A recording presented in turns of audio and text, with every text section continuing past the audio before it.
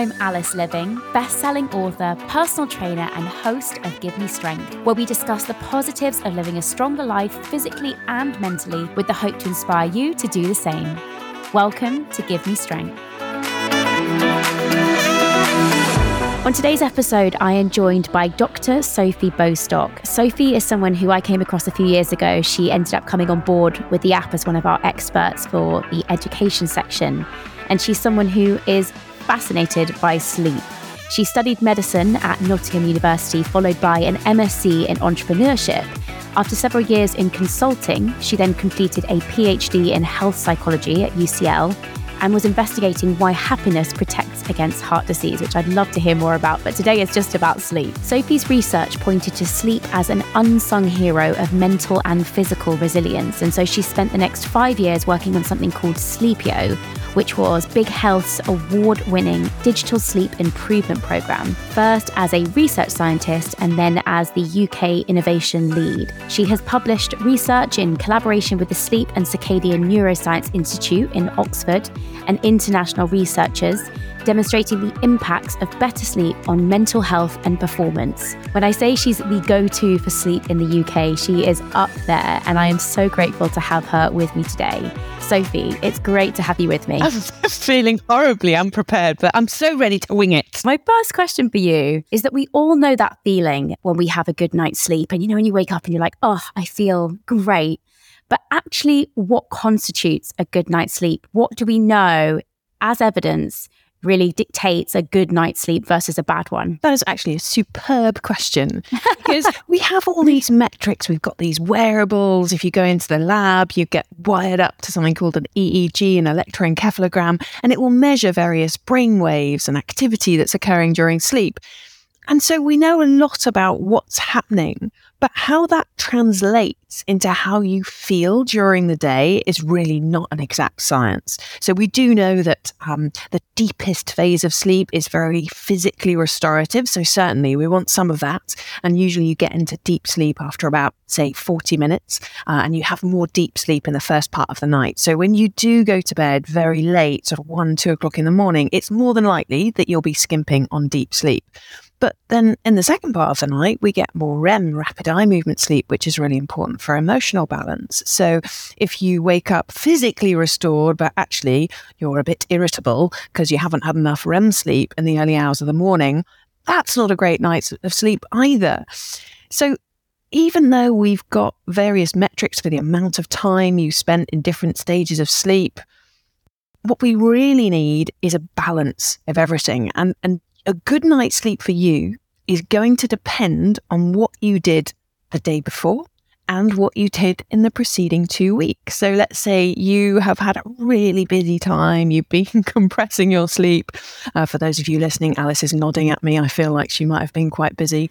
And all of that kind of adds up, takes its toll. So the sleep that you need overnight to make you wake up feeling refreshed is not a direct correlation to your brainwaves last night. It's a combination of things that have been happening over the last few weeks.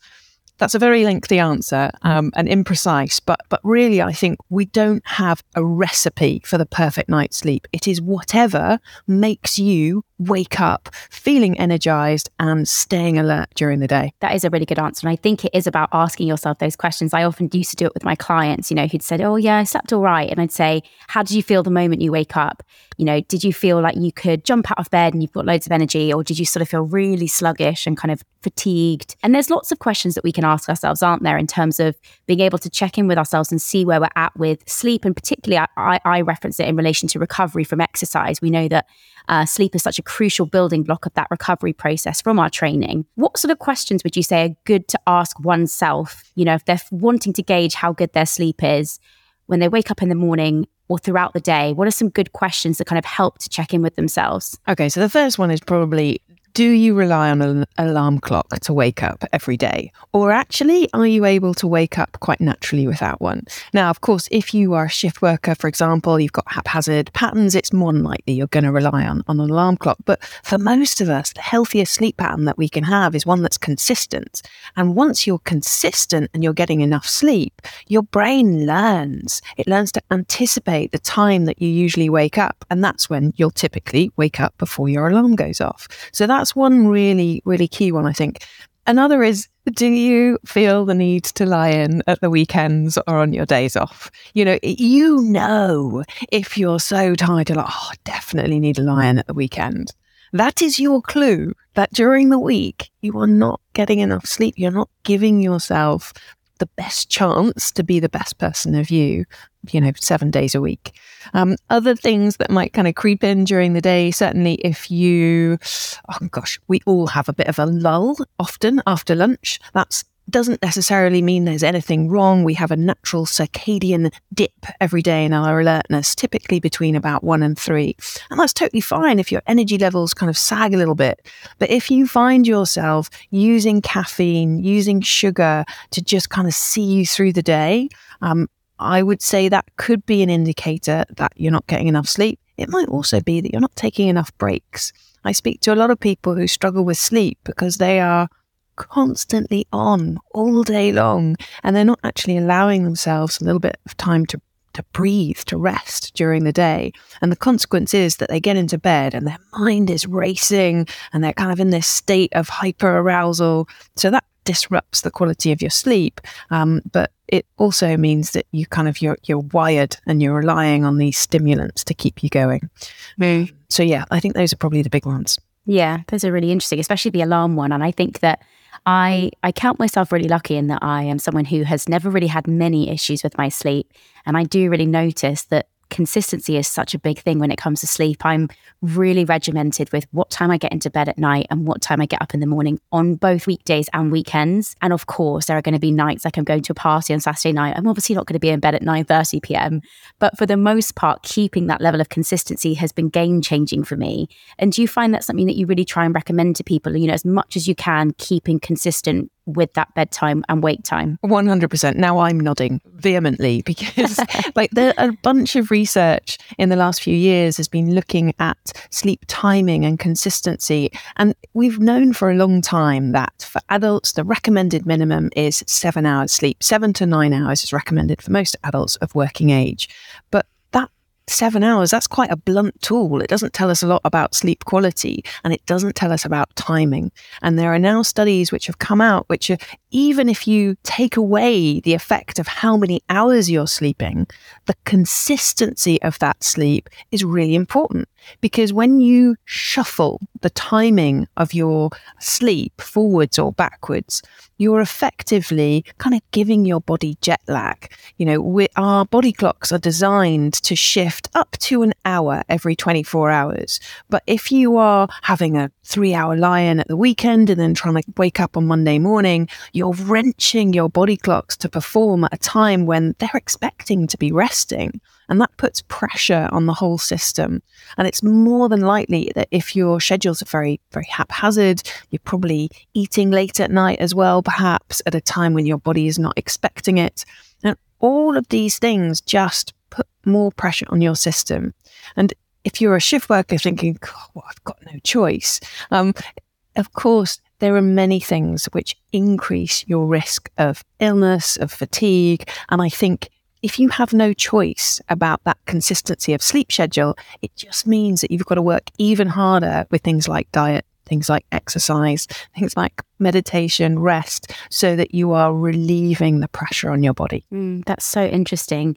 And I think that, look, it's one of those things with sleep where I think we can all experience little bouts of poor sleep. I know that when I'm particularly stressed, I've maybe tipped over on my caffeine intake and just gone a little bit too much. We can have short bouts of poor sleep. But when does that sort of tip over into having negative health implications? And when does it sort of tip over into being kind of chronic poor sleep? Again, that's a great question. What's the yardstick that we use to say, you've got a problem? And really, it's very much self-reported. Even the definition of insomnia, which is the most common sleep disorder, is defined as difficulty either falling asleep, waking up in the early hours of the morning, or waking up just feeling unrefreshed for at least 3 nights a week for 3 months or more, that has a negative impact on daytime function. So if you feel like it's been a few months and you're still not sleeping well, but actually you're coping pretty well, that may not fit the classical definition of insomnia. If, on the other hand, it's been 2 weeks and you're massively struggling with sleep, I would still say you have acute insomnia, even though we may not characterize that as the clinical level disorder. So it is about how it impacts on you during the day. I guess an important caveat to that is this is assuming that you have adequate opportunity to sleep. And I speak to a lot of parents of very young children who are not sleeping well through no fault of their own. And I think that actually this should give us all quite a lot of confidence, because newborn babies, human babies, are very demanding. They really don't often sleep for more than 2 hours at a time. And yet human beings have evolved to keep producing these delightful offspring. So I think we do have some resilience to broken sleep patterns, at least for a few months, if not even, the early years of a child's life. But I think that should never continue for years and years at a time. And certainly if you've been affected by poor sleep for a couple of months, I'd be thinking, hey, look, it's definitely time to do something about this. Yeah, definitely. And we're going to touch on new mums soon. So I will save that and park that just for now, because I know that that's a huge topic that people are interested in. But just in terms of the broad spectrum of people that struggle with sleep, I remember when I was working with clients on the gym floor, I would say that 50%, if not more, of my clients struggle with their sleep. And we noticed that poor sleep is something that seems to be affecting more people than ever. And I wondered if you could reflect on why that might be. What's the evidence saying? Why are we all, at some point sleeping badly? I'm sure there's stuff to do with phones and technology and light and pollution, noise pollution, sorry. But I'd be really interested to hear what the evidence says in terms of why we are all typically, I say all, that's a massive generalization, but why a lot of us are sleeping badly. I think you're right. And I think it's really difficult to track over time what's happened to people's sleep patterns. And there's actually a bit of a debate amongst sleep academics as to whether our sleep really has got worse, whether we're really sleeping any less than we were, say, 100 years ago. I mean, I think if we were to look back 500 years before electricity, then definitely I think our sleep patterns probably would have been quite different. And we have got the capacity to disrupt sleep voluntarily simply by switching a light on. That is a cue to the brain that it's time to be awake. And although we have fail-safe mechanisms within the brain that if you stay awake for too long, at some point your brain really does switch off. You cannot stay awake indefinitely. But many of us are just pushing those boundaries, and sometimes we're genuinely not aware that we're doing it. So you mentioned technology. Certainly, even though the light from your phone is very dim light, really, it's not going to have a very strong alerting effect on your brain. It's a distracting technique. We know that a lot of people almost get into flow when they're on their phone, they're scrolling. Hours can go by. It's not deliberate, this sleep neglect. But I think the more tired you are, the harder it is to go back to the discipline of having a set bedtime, for example. And I almost think we've sort of sleptwalked into a place where so many of us are so tired that we're too tired to do anything about it. And part of that has come down, I think, certainly the COVID pandemic, that was associated with very poor sleep for a lot of people. And what happened there is you kind of had this at least triple whammy of things that were affecting people. So the moment that you try and constrict someone's activity and you say, look, I think you ought to stay inside for longer, the impact of natural light on our sleep pattern is quite profound. And we know this because if you look at people living in institutions, care homes who are not getting enough natural light, very often their sleep is very disrupted. Our brains rely on natural light to keep us ticking over on a 24-hour rhythm. So if you're not getting outside, if you're not sitting by the window, you're going to struggle with sleep. So that was one thing. But I think the major thing that COVID really taught us, as well as a breakdown of routines, was just the uncertainty, was that lack of control. And we often talk about two systems which control sleep. So we have body clocks or circadian rhythms. There's a second system called sleep pressure that builds up. That just means the longer you've been awake, the more you need to sleep. But there's also this third major influence on sleep patterns, which is our stress system, our fight or flight stress response. And the fight or flight stress response is stimulated when you feel that you are out of control, that you're in a situation which is unpredictable or under threat, or even just new. Something is happening that you don't have a mental map of what's going to happen next. Your brain just goes on edge.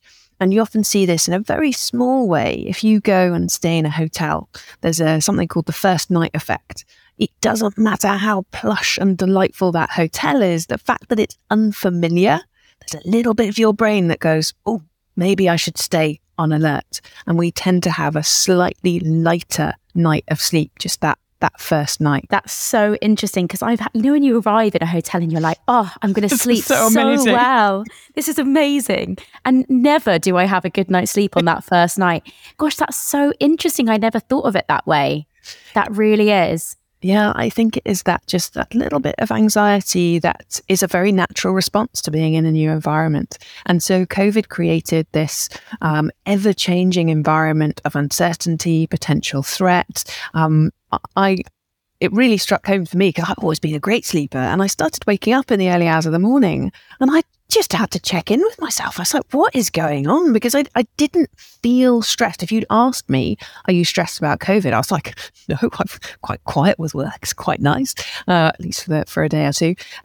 But actually my brain was still on edge. So even though you don't necessarily label yourself as stressed, your fight or flight stress response can still be dialed up. That's so interesting. And I think that's where those sort of coping strategies in terms of the breath work, the meditation can be so crucial, because I use this analogy a lot with people that I work with and sort of talks that I do about turning the dial up and turning the dial down. You know, we want to be able to have control to go both ways. We need that stress response. It's inbuilt into us. And particularly with things like with exercise or with a stressful meeting or whatever it is, we need that dial to be able to turn up. But we also really need to be able to put ourselves back out of it. We need to be able to turn that dial down as well. And I think learning your coping strategies to be able to turn that internal dial down are so crucial. And I guess particularly in reference to sleep. 100%. And I think the more I do what I do, the more I realize actually one of the values of being well slept is that you are more in tune with your natural energy levels.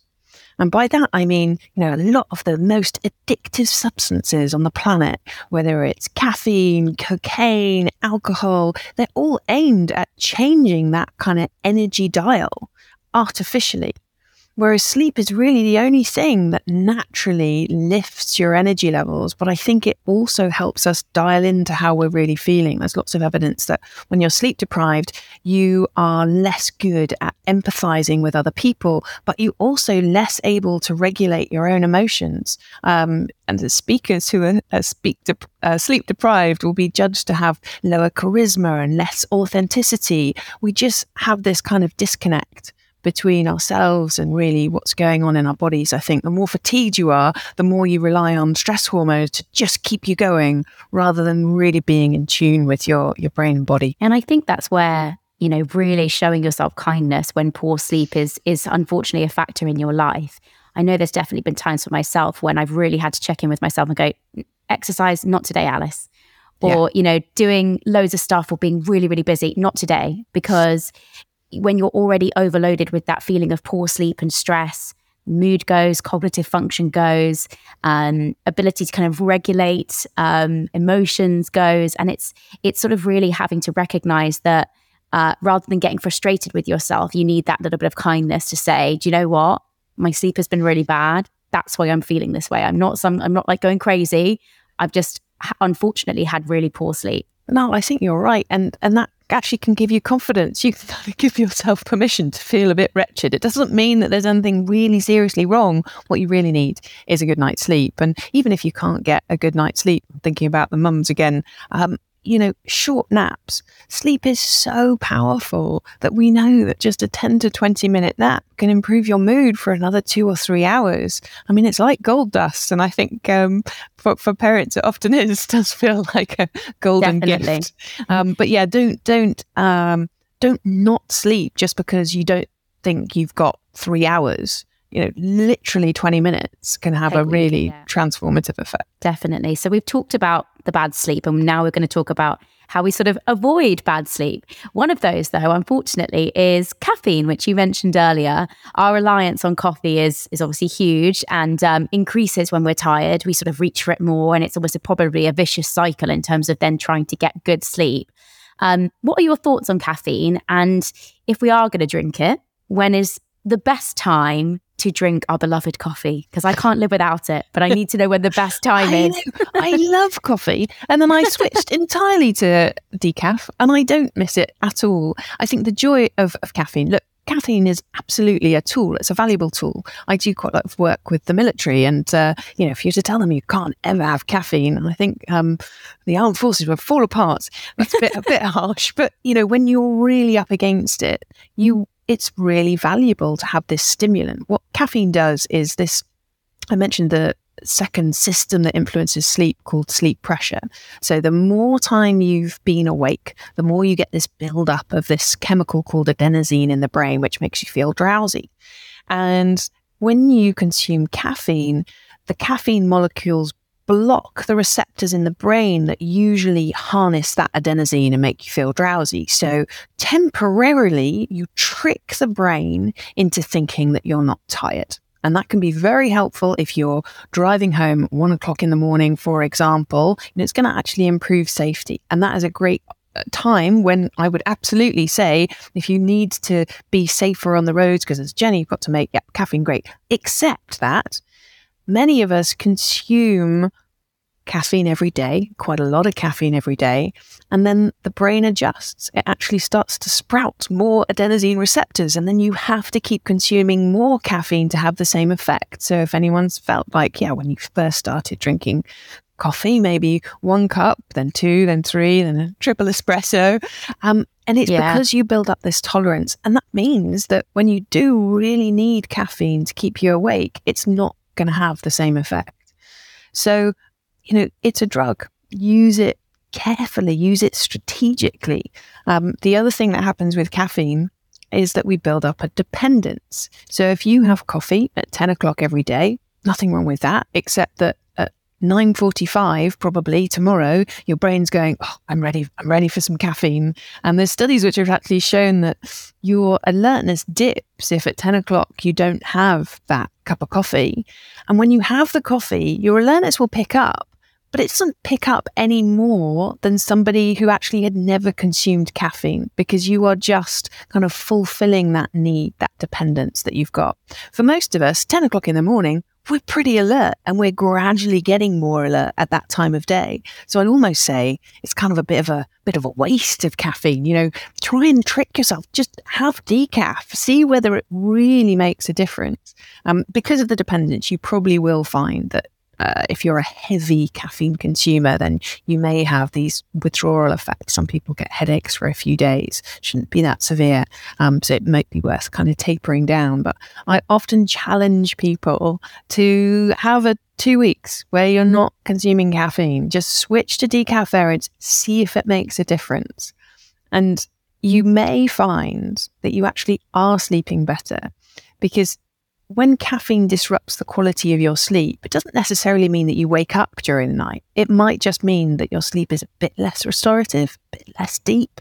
And I've certainly had people come back to me and go, wow, I didn't realize how much difference caffeine makes. I'm not going back to caffeine.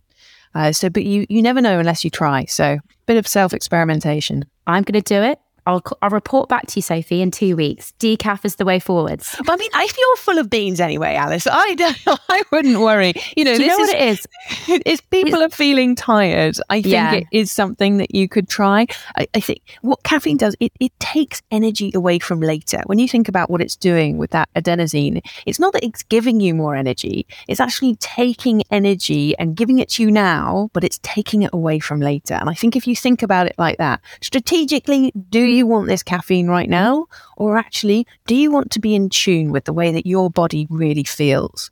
Because a much better option if you're feeling a bit sluggish after lunch is to go for a walk, go and get some natural light. But if you rely on the caffeine, you might not do that because you might falsely feel more energized. Yeah. So it's not just the caffeine, it's about managing your energy in a natural way, I guess. Yeah, and I think I completely relate to the psychological element of it, of almost falling into habit of being like, well, I need a coffee. So my morning routine is I wake up, quite close to waking up, I chug some water and then I have a coffee because I'm like, I'm going to the gym, I need some caffeine. And it's almost become a habitual thing rather than something that, you know, if I would genuinely checked in with myself and said, do I need this coffee right before the gym? 9 times out of 10, I probably don't, because I do wake up energized. But it might be nice. You know, we've all got a few things that we do that just make us feel good. If you love the taste, don't want to demonize caffeine, certainly. But yeah, I have switched to decaf and I don't miss it. I'm going to give it a go. You mentioned napping earlier, and I think that's another area that people are really fascinated by. I think particularly in relation to people who are suffering with their sleep and maybe they feel the need or have the opportunity to nap during the day. We're sometimes told napping is bad. Yeah. Where do you sit on napping? And if your advice is, if you can get sleep at any point, just try and get a nap, what's the kind of recommended time frame to stick to? We'll be back after this.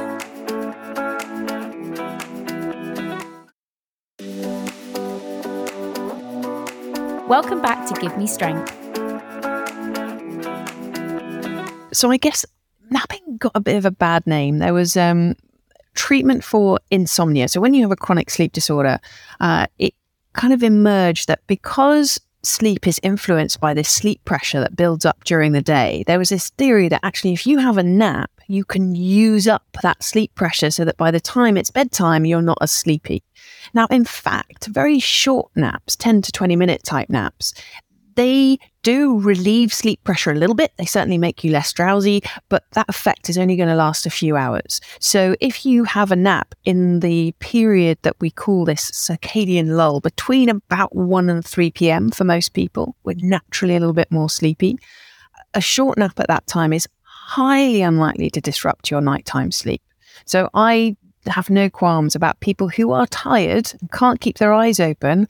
Absolutely go for a nap. And in fact, there's a lot of studies on cognition which have shown that if you're trying to learn something, particularly if you're studying, if you are a student, I wish I'd known this as a student, but you can consolidate what you've learned that day. So it's going to improve your long-term memory, because when we learn during the day, we tend to retain information in part of our brain called the hippocampus, center of working memory. And hippocampus, one little one either side, the middle of the brain, and they're very small. They don't have much capacity. I sometimes feel like mine is smaller than average. But anyway, they get saturated. And it's only through sleep that you start to move these temporary memories into the much larger cortex on the outskirts of the brain. So a nap can help to consolidate memory and also free up more capacity to learn. So if you're at the point, maybe you're studying, revising, where you just feel you can't take anything else in, a nap is a really great strategy. A lot of people, they will say, I'm not a napper, I can't nap during the day. And that's okay. It may well be that there is actually some genetic variation in some people napping more easily than others. If that is the case, I would still argue it's worth having a rest.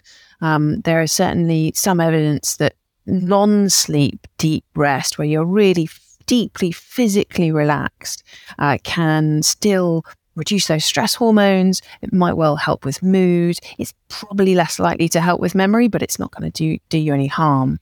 Yeah, I've seen quite a lot about NSDR, and it's sort of becoming one of those buzzwords in the health and wellbeing industry. There's a kind of, oh, well, if you can't get a nap, NSDR is the thing to do.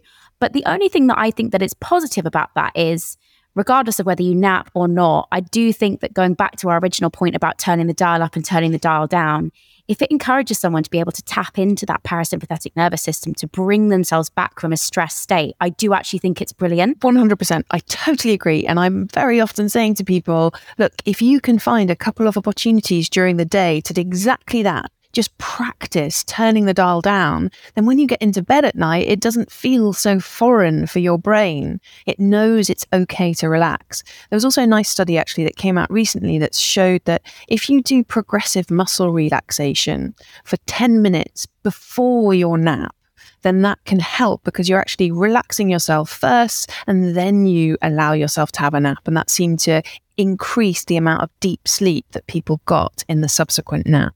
So progressive muscle relaxation, if people aren't familiar, is that gradually sort of putting tension on specific muscle groups, holding it for say 5 seconds and then easing it off. And as you ease off that tension, just really concentrate on letting go, on relaxing and move slowly through the body. And over the course of about 10 minutes, you should be able to kind of tense and relax all your main muscle groups. And it's a great exercise if you're sitting in a traffic jam and just you've got time to kill. It's funny realizing as well where you're holding tension where you don't even realize you do. I think the jaw is a big one. A lot of people, you say, relax your jaw, and they're like, oh my God, I didn't even realize I was tensing my jaw so much. Now, we've talked about light a lot, and it's something that I have learned a lot about over the last few years, become really obsessed with this idea of the eyes being connected to the brain, what getting light does to us in terms of our sleep, but also our general well-being. I'd love to hear your advice on optimizing light exposure. When's best to get light? What sort of light are we talking about, particularly on days where we live in the UK and it doesn't get that light?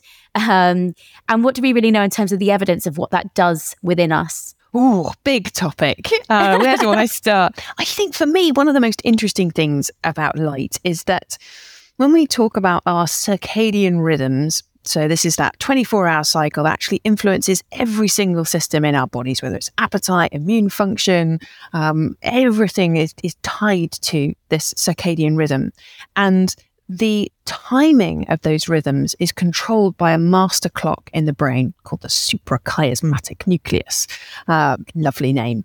And it's this kind of tiny little center in the center of the brain, and it receives a message from the back of the eyes. So we have these very special receptors in the back of the retina, and they were only discovered about 20 years ago. So it was never known. I mean, I'm so old. When I was at school, we didn't know about these things. We were told that there were rods and cones in the back of your eye, and those were responsible for vision. But actually, there's another type of receptor. It contains a pigment called melanopsin. And it's melanopsin that sends a message to the master clock in the brain, telling the brain that it's time to be alert. And melanopsin is particularly sensitive to light that is in the blue sort of wavelength, cyan, light blue of the white light spectrum. So this is where you hear lots of people saying, wear blue light blockers to avoid sort of the blue light. And certainly there is a bias towards this blue wavelength light that it's particularly alerting. But actually, any light which is bright enough will send that signal to the master clock in the brain that it is time to be alert.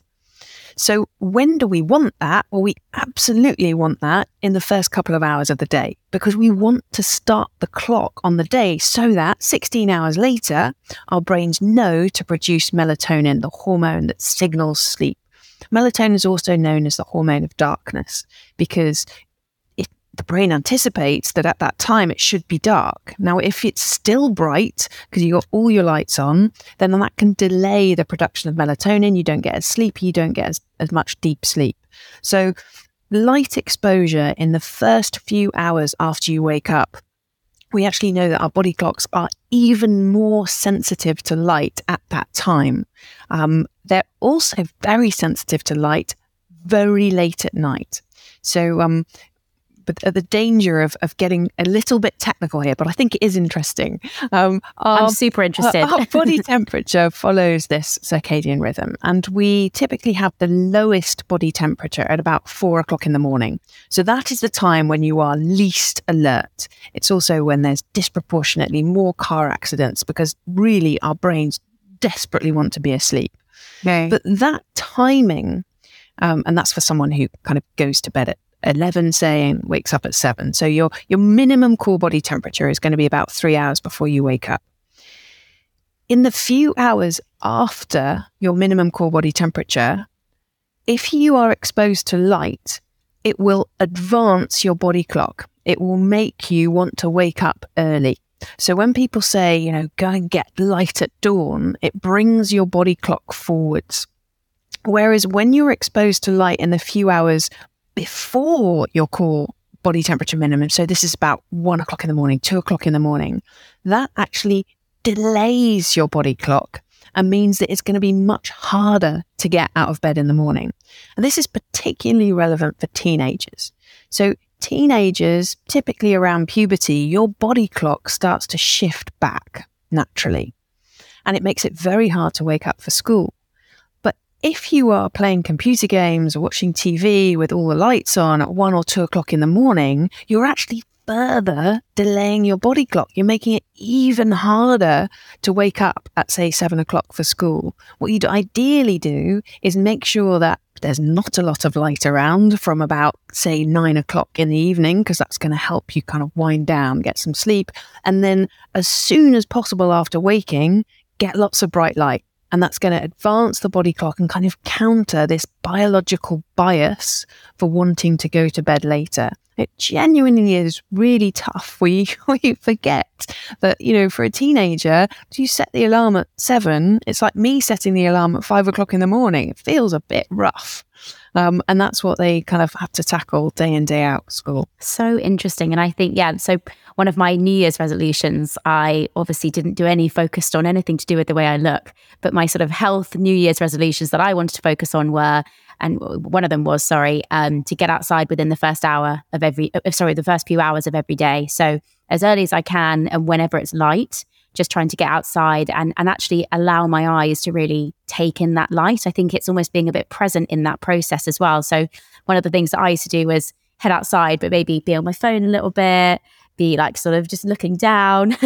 So actually one thing that I try and do is actually look at almost like the horizon as such, and allow my eyes to really take in that light. And I have really noticed that it does make you feel way more alert, and kind of energized in that first part of the day, for sure. Yeah, I mean, I'm very, very lucky. I live by the sea, and this time of year, as sunrise is getting just that little bit later, it's fantastic to be able to go out at sunrise. So we know sunrise and sunsets are also quite important because they're sending very natural cues to your brain about sort of your environment. And the ideal thing is that as humans, we are linked to our environment, that we're synced up with the light dark cycle of the sun. And there's quite a lot of research actually saying that maybe we shouldn't have daylight saving time because it pushes us a little bit out of sync with the natural rhythms of the earth. But, that's a topic for another day. But I think absolutely more time outside, the better. The other thing to say is, for whatever reason, you can't get outside within the first hour of the day, don't worry, just get outside for as much as you can in the rest of the day. We do know that the more natural light exposure you get during the day, the less sensitive you are to light at night. So if you're actually have to use screens before bed, for example, so long as you've had enough time outside before that, your circadian rhythms are still going to be pretty strong. You're going to be pretty competent. You're going to be falling asleep well. I think important to say, which you reminded me, sunlight has these other incredible impacts on your body. Sunlight on the skin triggers the release of serotonin. It genuinely makes us feel good. It's also really great for vitamin D production. There was some evidence that I saw that actually makes you more attractive to the opposite sex. I mean, there's all sorts of benefits to sunlight. So, the more the better. Just makes sure you've got your SPF on. if you're in it for prolonged periods of time. One area that I thought it would be really amiss if we didn't go into is motherhood, new mums. We've kind of touched on it a little bit, but it's a period of time where I know that I've not got children myself, but speaking to my friends, the sleep is one of the biggest disruptions to your life and can be really, really challenging. Obviously, you can't really change a lot of that situation, and it's sometimes just navigating it. And hats off to anyone that's done it. From what I've heard, it can be horrendous. But what advice do you give to new mums who are navigating that unfortunate period of lack of sleep? Are there any things that they can do to kind of try and help themselves to feel just even that little bit better? I think actually a lot of things you've already said about giving yourself permission to be a bit kind of irritable, low cognitive function, this whole idea of baby brain, I'll be very surprised if this isn't mostly due to sleep deprivation. So when a new baby is born, it has no circadian rhythms programmed into it. It doesn't know what's what's daytime and what's nighttime. It just wants to eat every sort of 2 or 3 hours and sleep every 2 or 3 hours. And that is clearly not the rhythm that we as adults are used to. So it's incredibly disruptive. Now, there is a massive range in terms of newborns as well. So although there is a vague recommendation that newborns probably should sleep for at least 14 hours a day, that could be anything from 12 to about 18 hours a day. They're hugely variable, and you can't control that. As a new parent, you've kind of got to let your little one guide what's going on here. They're going to tell you. They're going to tell you when they're sleepy. They're going to tell you when they're hungry. So it's about resilience. It's about, if you have a partner, working with your partner to try and share the load. Because if you're both sleep deprived, things are going to get really difficult. You are more irritable. You are more aggressive. You are less able to solve problems together. This is not your fault. This is your brain responding to sleep loss. So yeah, cut yourself some slack. If someone offers you help, even if it's just watching the baby for half an hour so you can have a nap, take it. Don't neglect any opportunities for sleep, because it really will, when you're sleep deprived, it's going to make a massive difference. And then in terms of like helping your baby to sleep for longer, it is about sort of training them about night and day, so that when they're sleeping during the day, maybe you can afford to sort of play with them more, be more energized when they wake up. Whereas at night, feeds have got to be boring. Feeds have got to be in the dark. You want their room, wherever they're sleeping, to have blackout blinds. Small babies don't get scared of the dark. That usually kind of hits at about age 3 or so. So keep that sleep environment dark, and you can help with that sort of training of circadian rhythms, which usually starts to kick in around about 3 months. And then they should start sort of sleeping a little bit longer through the night. So interesting. It's amazing how we develop these things, just kind of, the body is incredible, isn't it? I wanted to now touch really quickly on shift work. It's one of the areas, I have a lot of nurses and doctors who follow me, many others who do shift patterns, can be a really challenging part of trying to get a good night's sleep. I'm sure that you give advice on this all the time, but what are your kind of top line tips on advice for shift workers when it's unavoidable to unfortunately disrupt your sleep? Yeah, I think that is it. It's unavoidable. It does put, as we've already discussed, it puts more pressure on the system of the body as a whole. So things like, you're more prone to weight gain, you're more prone to infection, you are unfortunately more prone to cancers. It's tough on the body. So for shift workers, it takes a huge amount of planning to make it work, because you've got to be able to look ahead at your schedule and make time for exercise. That's a huge thing. It's really hard, but if you can do it, actually makes everything else sort of so much easier to cope with. So in some ways, the advice for shift workers is not as much about just sleep. It's kind of about life. It's about managing what you eat, when you eat. So we know that our circadian rhythms are not designed for you to eat during the night. So if you eat excess calories during the night, they're more likely to be stored as fat. We have more insulin resistance at night. So our metabolism is different. So if at all possible, try and find main meal times that you can stick to across shifts, so that maybe you're just having a snack during the night shift, but you're not having main meals. And then there are many different ways of coping with different shift patterns. And it really comes down to your commitments for your family and your partner. So, it's very well saying, oh, go to sleep as soon as possible after a night shift, for example. But some people have got to do the school run. So I can't be prescriptive. But what I would say is that practicing relaxation as a skill, as we've already discussed, dialing that dial down, shifting from sympathetic to parasympathetic nervous system, that's a massively important skill. And as a shift worker, if you cannot teach the brain and body to relax, it's going to be even harder to sleep during the day. So practical things, eye mask, definitely, earplugs, blackout blinds, create that safe haven, signs on the door, please leave, I'm sleeping. Protect your sleep, make it a priority, speak to the whole family about how important it is and when you're going to be able to do things together. A lot of it is about negotiation, explanation, planning, just so you can be super organized and take some stress out of the situation. Yeah, that's a really great answer. I've got 2 final questions. One of them is, I think, a fairly easy one, but is there such a thing as too much sleep?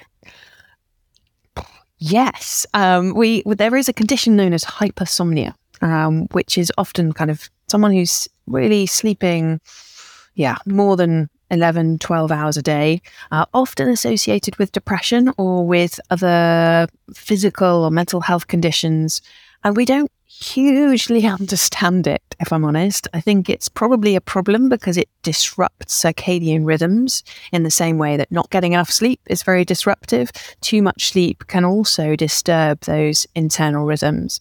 There's lots of evidence, particularly in older populations, that sleeping for, say, more than 9 or 10 hours seems to be associated with higher risks of things like heart disease and stroke. And we don't really understand why. And it may be that sleeping for longer is a sign that something is going on. So even if you haven't been diagnosed with heart disease, for example, perhaps the increased inflammation is causing a problem. So it's really, the jury is out on exactly why it is that 10 hours or more sleep seems to be harmful for health. But generally speaking, there is this kind of bell-shaped curve where the peak for cognitive performance, emotional performance, physical health is between 7 to 9 hours. And anything too much less or too much more seems to cause problems. I'm really glad I asked that, because that is actually really interesting.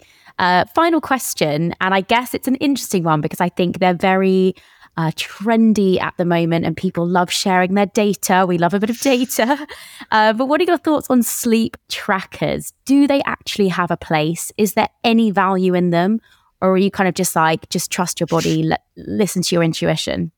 Oh, great question. I have a bit of a love-hate. I have my wearables. I've tried all sorts. I think they're fascinating. But very often, if I come across someone who is struggling with sleep, one of the first things that I will do is advise them to take it off, because the key thing about sleep is how you feel during the day. And if you are obsessing about what stage of sleep you are in for how long, actually it can be quite disruptive. And I know plenty of people who the first thing that they do in the morning is check their sleep tracker, or even in the middle of the night, which is truly disruptive. So that's the wrong emphasis. But they are a tool. And if you're using that tool to objectively track what happens, for example, if you cut out caffeine for 2 weeks, it might be quite interesting to look at your wearable data and go, hey, has this made any difference? Or alcohol. I know a lot of people who have looked at sleep quality measures after a night of drinking and realized that it totally disrupts your sleep, and it can be a real incentive actually to cut back. So I think they do have a place. I always have to caveat that so far they're still not terribly accurate for sleep staging. So they've all got much better, more sophisticated. Most wearables are really pretty good at knowing how many hours of sleep you've had. But a recent validation, even for my favorite wearables, suggests they're less than 70% accurate for sleep staging. So that's better than a guess, but it's still not 100% accurate. So don't read too much into it. I would try not to compare yourself with other people. If you're using it to track changes that you've made over time, I think that's a really good use. But I think people often get worried that they're not getting as much deep sleep as the average person, but maybe that's because their wearable isn't completely accurate. So yeah, don't read too much into them. And never, ever try and analyze like one night and go, oh, what went wrong? It really is about trends, because our sleep changes from night to night very naturally. And you've got to kind of trust that. Just look at longer term trends, I think. I'll never forget when Paddy got his sort of Whoop band and he was tracking his sleep and had a few boozy nights out and was like, oh my God, my sleep. Which, as you said, is definitely an incentive to kind of rein it in a little bit sometimes. I think it is. And I have to admit, I use a Whoop and I found it helpful for not overtraining, actually. Just kind of to remind you that sometimes it's okay to have a quiet day. It's okay to have a rest day. Yeah. Look, Sophie, this has been absolutely fascinating. We have crammed so much into just under an hour. So I'm honestly so grateful for your time. I think we'll put all the links to where people can find you, because I'm sure there will be other questions that I didn't ask today. But just for today, thank you so much. You are just so knowledgeable, and it's really been nice to kind of explore this topic with you. So thanks for your time. To catch up. Thank you very much for the invitation.